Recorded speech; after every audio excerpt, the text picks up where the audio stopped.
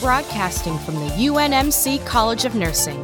Get ready for RN Huddle, the podcast dedicated to bringing hot topics for and by nurses to the table. Welcome everyone to this edition of RN Huddle. This is Heidi Keeler, College of Nursing faculty here at the UNMC College of Nursing, home of RN Huddle.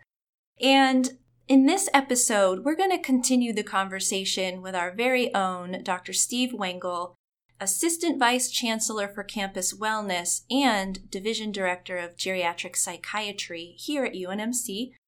And we were talking about burnout in our last episode, and so we're going to continue that conversation today. Dr. Wengel, thank you for being here. Thanks again for having me.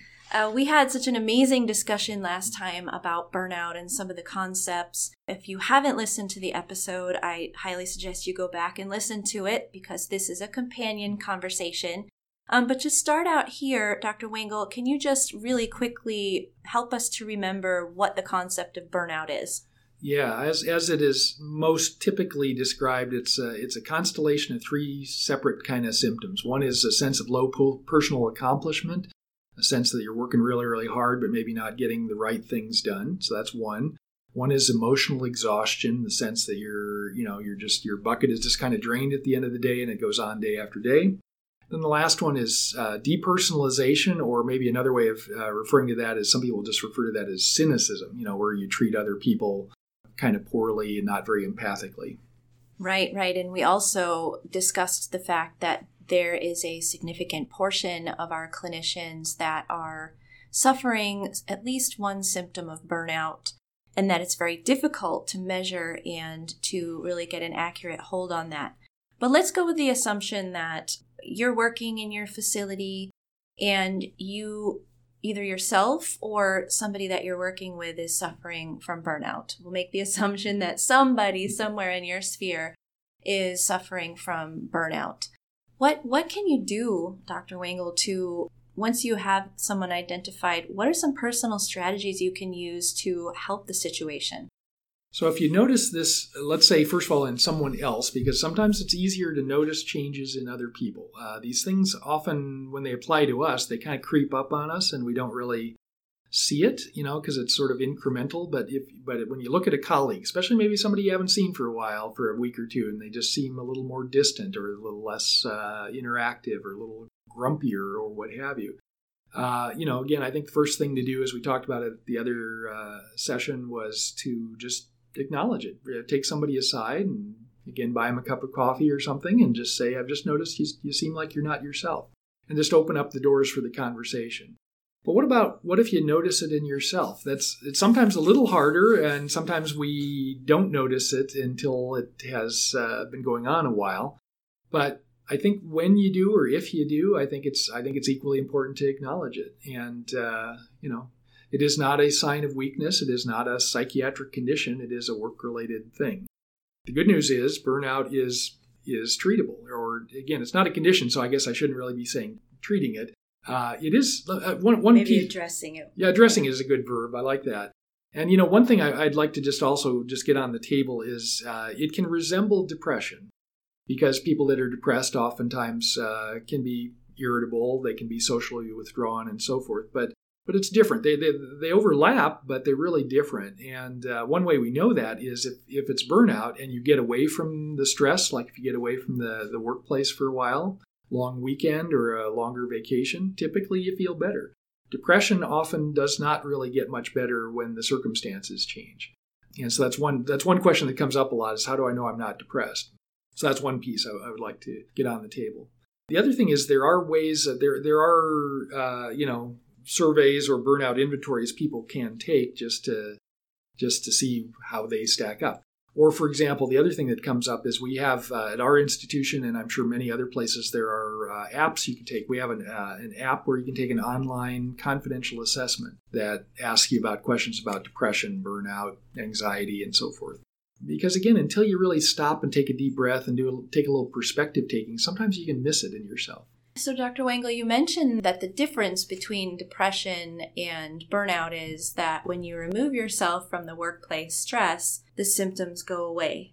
or at least, is that immediately, or is that you have to step away for some period of time? It does take a little time. Sometimes, for people that work, and again, I realize a lot of nurses don't work 5 on, 2 off, or whatever, but let's say you do. You have 2 consecutive days off. Sometimes a 2-day weekend isn't quite enough, really, and that's where sometimes the extra 3rd day, or certainly if you can, taking a week off will give you a much better idea that if you really feel persistently low, after 3-4 days off, it doesn't mean you're depressed, but it would start to make me kind of wonder if there isn't something else going on. Interesting. I think that's one takeaway point that listeners, you should walk away from this podcast with, in that if your symptoms don't start getting better after taking some time away from your stressors, then you really might want to be seeking out a different kind of assistance. Thinking kind of selfishly, Dr. Wengel, I know that nurses tend to get very busy in their job with very little breaks. And so, you mentioned that maybe trying to ask some questions or connect with a person who you might be thinking is experiencing burnout would be something that would be a good thing to do. But what if I'm thinking to myself, I am too busy, I don't have time to connect with that person over there and figure out their burnout problem? What can you say about how burnout affects productivity in a unit? Yeah. It isn't good, for sure, that, communications between people tend to suffer. And we know that, and no matter what kind of job you do, if communication is not good, the product suffers. We know, too, that burned out clinical providers are not as empathic. In fact, that's one of the earliest, I think, fallouts of burnout. So it clearly has an impact. In fact, there are some studies showing that on units where the providers are scoring particularly high on burnout, that rates of urinary tract infections and other hospital-acquired infections tend to go up, and even mortality rates sometimes have been associated with higher rates of burnout in the staff. That's pretty scary. And, I think this really is something that we all need to be paying attention to. As a nurse practicing on a unit, I know that the success of getting through a shift depends on the strength of the nurses and the other team members that are working that day. And so if you think that addressing burnout is not something that really relates to you, I think you might be selling your unit and your experience short. So you've identified somebody as maybe suffering from burnout. What are some first steps in order to get that person some assistance? Well, the first step, again, to me, is just sort of taking them aside, non-judgmentally, just, friend to friend, colleague to colleague. I've noticed some changes in you, or it just looks like maybe you got something on your mind or whatever, and see where the conversation takes you. It seems like at this point that maybe if you find out that somebody is burned out, that maybe you might not be able to help, that maybe you would at that point need to seek some assistance in your organization? Right. And that's where, pretty much every organization will have an employee assistance program of some sort. And that's what they're there for. They're really good at teasing apart, is this depression versus burnout versus a home life problem or what have you. And that's their job. So I really think EAP is a great resource for people. And that's employee assistance programming? Thank you. Yes, exactly. Right. And, every unit, every institution will do it somewhat differently. But at our place, for example, we have an off-site wing of that for people that want to go somewhere else because they want a really discreet location. They also come on-site to make it more convenient for busy people. And then they even have sort of a telehealth option for people who want to do it that way. So, I think part of this is just having as many different open doors to go through as possible, because everybody's different in terms of how they might want to reach out to someone. Right. And so I heard you say previously that the social component, the isolation, the withdrawing tends to come along with burnout. And I'm wondering, in our own explanation or exploration of burnout here at UNMC, we learned that some of burnout has to do with depersonalization and the dehumanizing of healthcare. And one culprit, or one thing that we're pointing our fingers at, is our electronic health records. and our focus being on collecting the data versus taking care of the clients. And so what can you say about that aspect of burnout? So I think that piece is really, really critically important, that, if burnout is a work-related problem, what are the root causes? And, I speak to a lot of different groups, nurses, again, pharmacists, physicians, whatever. I'll tell you, when I talk to physicians especially, they sometimes push back when I talk about caring for themselves, and they say, it's a system problem, let's fix the system. And there is much, much truth in that. So I would say there are many, many really smart, dedicated people working on trying to make the system more efficient. We certainly have people here at UNMC that we work with closely, and I'm sure it's happening all over the country, people trying to make electronic health records more efficient and more user-friendly, for example. I think that's critically important. But, we don't have to wait for the EHR vendors, for example, to fix this. There are things that I think individual campuses or individual units can do on their own. There are tweaks that can be made. There are ways to make things more efficient. But the problem is, when you're burned out, you tend not to see that. You tend to feel sort of helpless, I think. And to me, that's one of the main problems with burnout, is you don't sometimes see solutions that might be right there in front of you. In my experience, I've seen units, whether it's an academic department or a hospital unit or whatever, that have navigated that by giving people sort of grassroots permission to talk about solutions. And, everybody that works here is really, really smart. Everybody's creative and they've got really good ideas. And if you give them permission, especially in a group setting where that you harness that power of the group, a lot of times people come up with ways to make things better and more efficient. So we've talked about how the system can definitely help with the issue of burnout. And it sounds like one, or maybe two, is one, to not vilify the change and to recognize the benefits of change, such as the documentation clarity that EMRs bring us, but to empower folks to be able to advocate for systems changes in their organization. Here at UNMC, we've noted the issue of burnout for going on 5+ years, right? Right. And so we've been doing a lot of systems examination and assessments and systems changes. Can you give some examples of what we've found and what we've made some progress in so that others might be able to take this into their units? Right. So I think it's an interesting combination of things. So I look at it as kind of a pyramid. It's a public health concept. So if burnout is really as prevalent as we think it is from those numbers that we've talked about before, then this becomes sort of like a public health problem, like an outbreak of something, for example. So the public health people would say that, you want 3 phases. You want a prevention phase at the bottom of the pyramid, and then a screening element as the second level, and then a treatment part at the top. And so I think the best ways to address these are to try to do things at all 3 different levels. So on the prevention side, for example, that's where we look at the system causes. Can we make the EHR more efficient? Are there other things we can do? Are teams able to communicate more effectively or more efficiently, and so forth? But also that's where we put in things like self-care. That's something we haven't talked much about, but I'm a big believer in us taking responsibility for our own health and making sure we're getting enough sleep and enough exercise, doing some form of stress management, and so forth. So that all kind of fits there. Exposure to the humanities for people that choose to do that. That's something we're doing here. We have a volunteer orchestra, for example, that's comprised of nurses, physicians, graduate students, you name it. For those people, that's been a really kind of healing experience.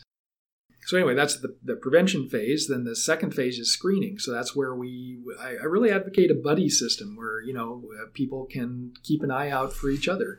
And again, you see that colleague in distress, you help them talk about it, help them get to employee assistance, for example, if they need to. And then there's, incidentally, kind of social support fits into both of those phases, I think. Having regular meetings don't have to be meetings, that sounds kind of formal, but regular just, Connections, really. Thank you. We do our work so independent sometimes that we don't come back and connect with one another. So you brought up a great word, and that actually reminds me, literally 2 hours ago today, I was going through some new articles because I try to keep up with the literature. There's a whole nursing journal that just came out this month, and it all was about kind of burnout in healthcare workers, largely nurses. And they have a really innovative program they talked about authentic connections. I think that was the name of the program, Authentic Connections. And it was like How do you bring nurses together to debrief about difficult patient encounters?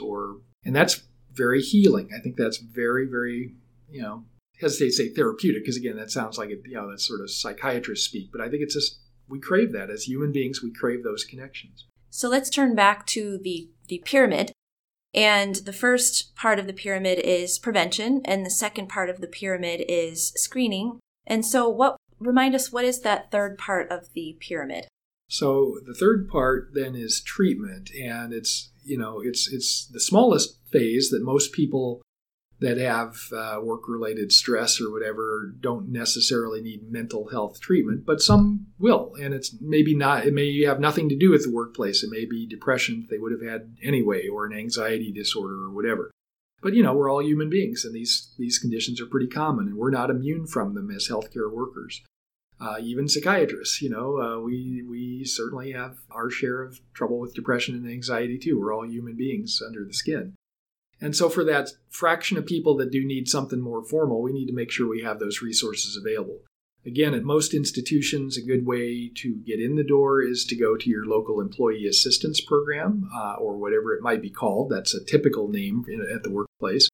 And usually they will have therapists, for example, that will be able to help screen for various conditions and try to understand, is this burnout versus depression versus a relationship issue at home or what have you, and then help you get the kind of help that you need.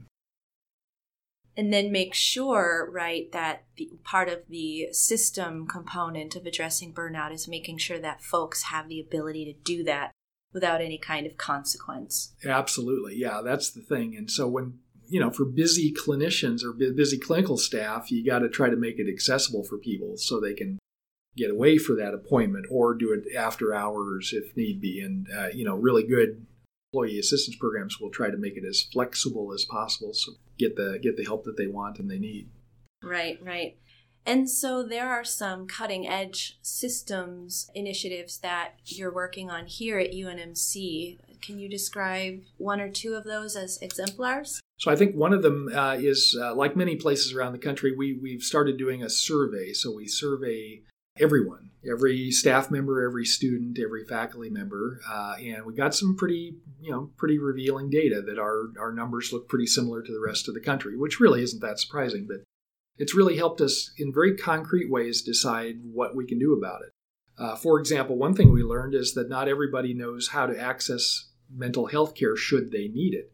So we're doing an information campaign to make sure people know about employee assistance, or the students know about the student counseling center. So that's kind of low-hanging fruit, getting some education out. But I think the other big thing we're doing this year is we formed what we're calling a wellness communication committee, where we bring together people from the different units, the nursing school, the medical school, the pharmacy college, and so forth, and bring together the people that really are identified as the point people for colleagues or students in distress. And we're bringing them together, giving them some training in what to watch for in a colleague, how to identify a colleague or a student in distress, how to talk to them about that, how to refer them to employee assistance or student counseling, and so forth.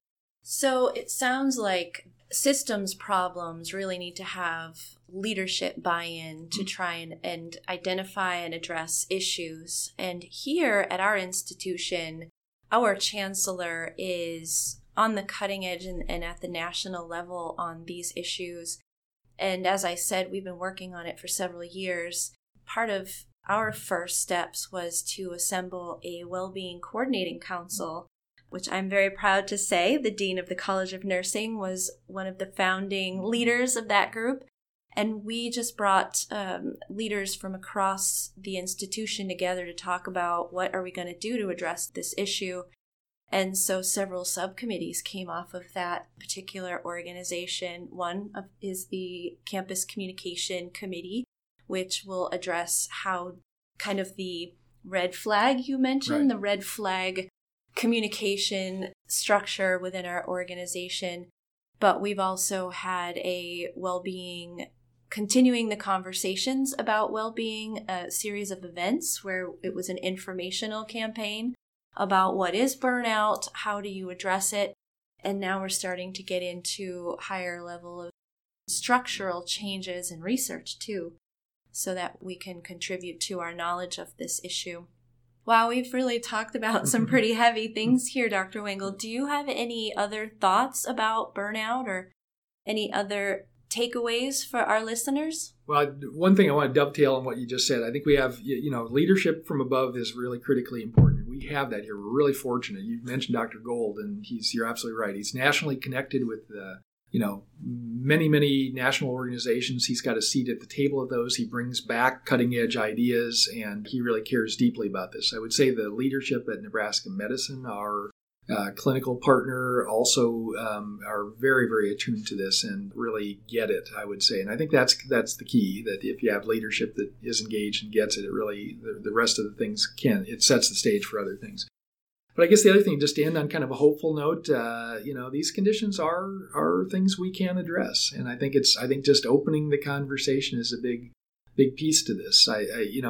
We would not have been having these sort of conversations 5 or 10 years ago. I think this is actually a healthy thing, that we're getting some things out in the open, and people are getting help when they need it. If they do need formal mental health, most don't, but some that do, they're getting it, and I think that's an amazing thing. Right. I would definitely agree with what you said. Our leadership here, we're not only doing things to address the issue, but I think it's really an amazing thing that our leaders also have been able to put forth their feelings and their true empathy. They really have communicated the idea that this isn't just another initiative. This is something that they really care about. And when you get right down to it, a lot of burnout is related to, does anyone care about my distress? So we're really fortunate in that. Bringing it home to nurses, I think that a lot of times nurses have a lot of stress and busyness in their day-to-day. Of course, many health professionals do. And we tend to think that we really can't change anything. And so for the nurses listening, just know that you do have the ability to change your unit. You have the ability to change some of your own personal routines. And you also have the ability to take a step outside of your unit and advocate for these issues at your institutional level too. So don't forget the power of advocacy. Nurses know that they are patient advocates, and so they also need to be advocates for their environment as well. So with that, thank you so much for being with us today, Dr. Wengel. Thanks again so much for having me here. I think this is a great conversation, and I really appreciate the chance to be here. We might have to bring you back again to hear about more advancements in the world of burnout. So thank you so much to our listeners. This has been another edition of RN Huddle. I can't wait to have you back next time to talk about another issue, all things nursing at RN Huddle. Thanks so much. Bye-bye. Thank you for listening to RN Huddle. To stay connected, follow us on Twitter and Facebook at UNMC-CNE. Or check out unmc.edu/CNE for more program information.